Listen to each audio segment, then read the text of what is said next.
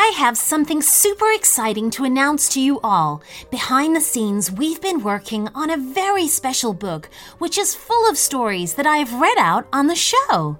This paperback collection features 38 original stories written especially for the Short Stories for Kids podcast. From princesses exploring a castle to bullying aliens out to steal the moon, this book is packed with witty, entertaining tales to keep kids amused. There are pirates, skeletons, dinosaurs, mermaids, and much, much more.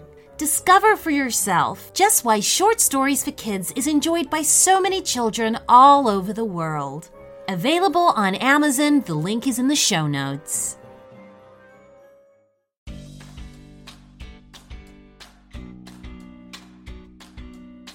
Hey everyone, and welcome back to another episode of Short Stories for Kids. I'm Lucy, your host, and I'm here to read you guys exciting, magical adventures every single week. Now, on to our shout-outs and thank yous. And first of all, we'd like to give a shout-out to Mary Claire, 9 years old, from Virginia. Arlo and Olin, two brothers who travel full-time around the USA with mom and dad in their tiny school bus home. They're currently in Texas, but originally from Seattle. The boys love listening to the stories whilst driving to new places to explore. Oh, that's so cool, guys. Hello to Willow, who is from Northern Ireland. She listens to our podcast every single week whilst her little sister Kiki naps. And finally, Ezra and Olivia, who like to listen to our stories on their drive to and from school. Thank you guys so much for sending in your names and where you're from. And if you would like a special shout out at the start of the show, just visit our website at shortstoriesforkidspodcast.com and you can send us a message with your name and where you're from. Okay, so today's story request comes from twin girls who are called Maya and Manam.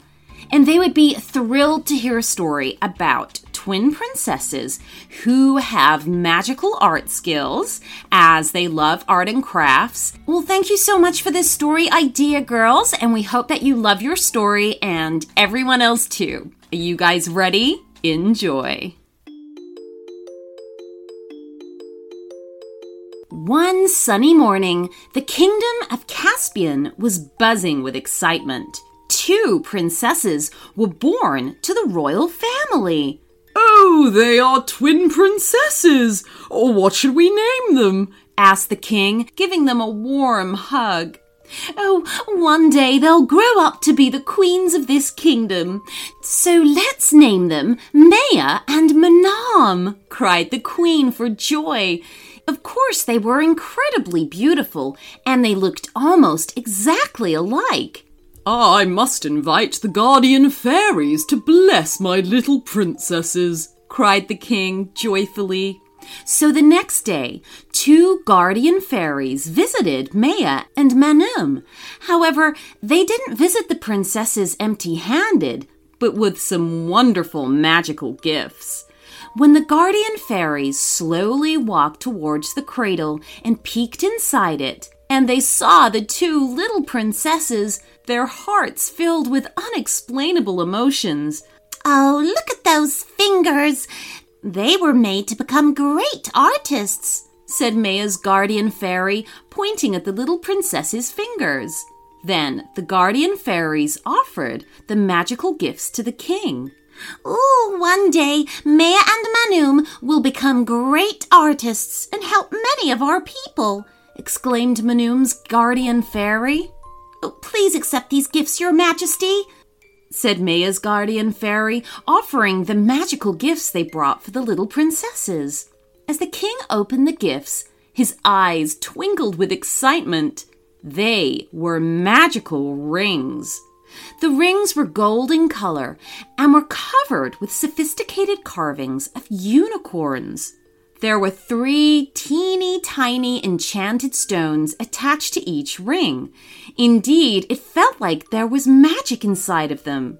As long as the little princesses wear these rings, they'll have magical art skills that none of us have ever seen before, smiled Manoom's guardian fairy.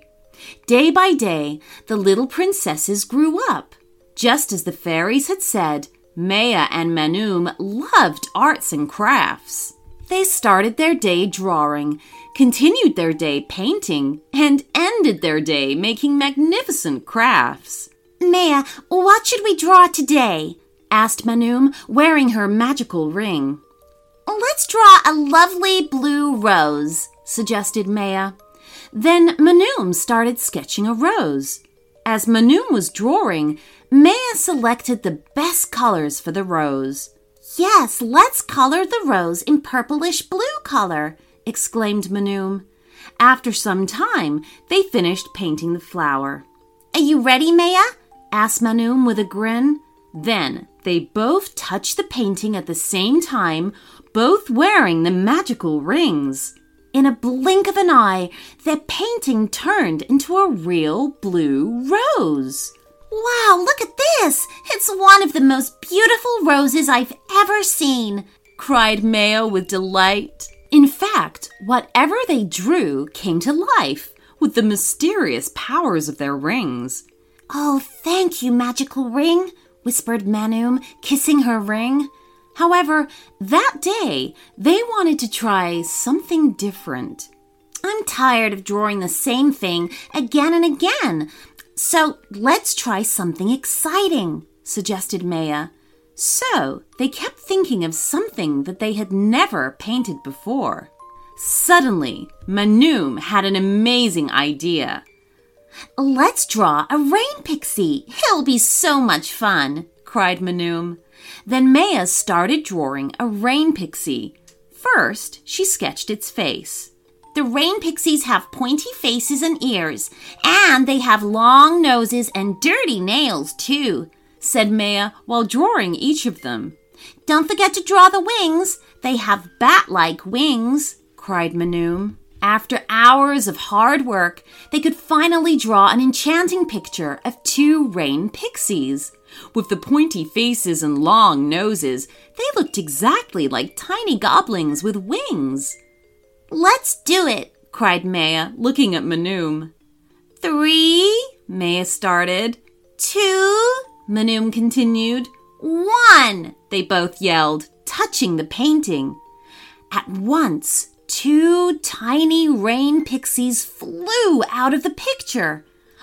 Wow, this is amazing, said Manoom, jumping up and down in excitement.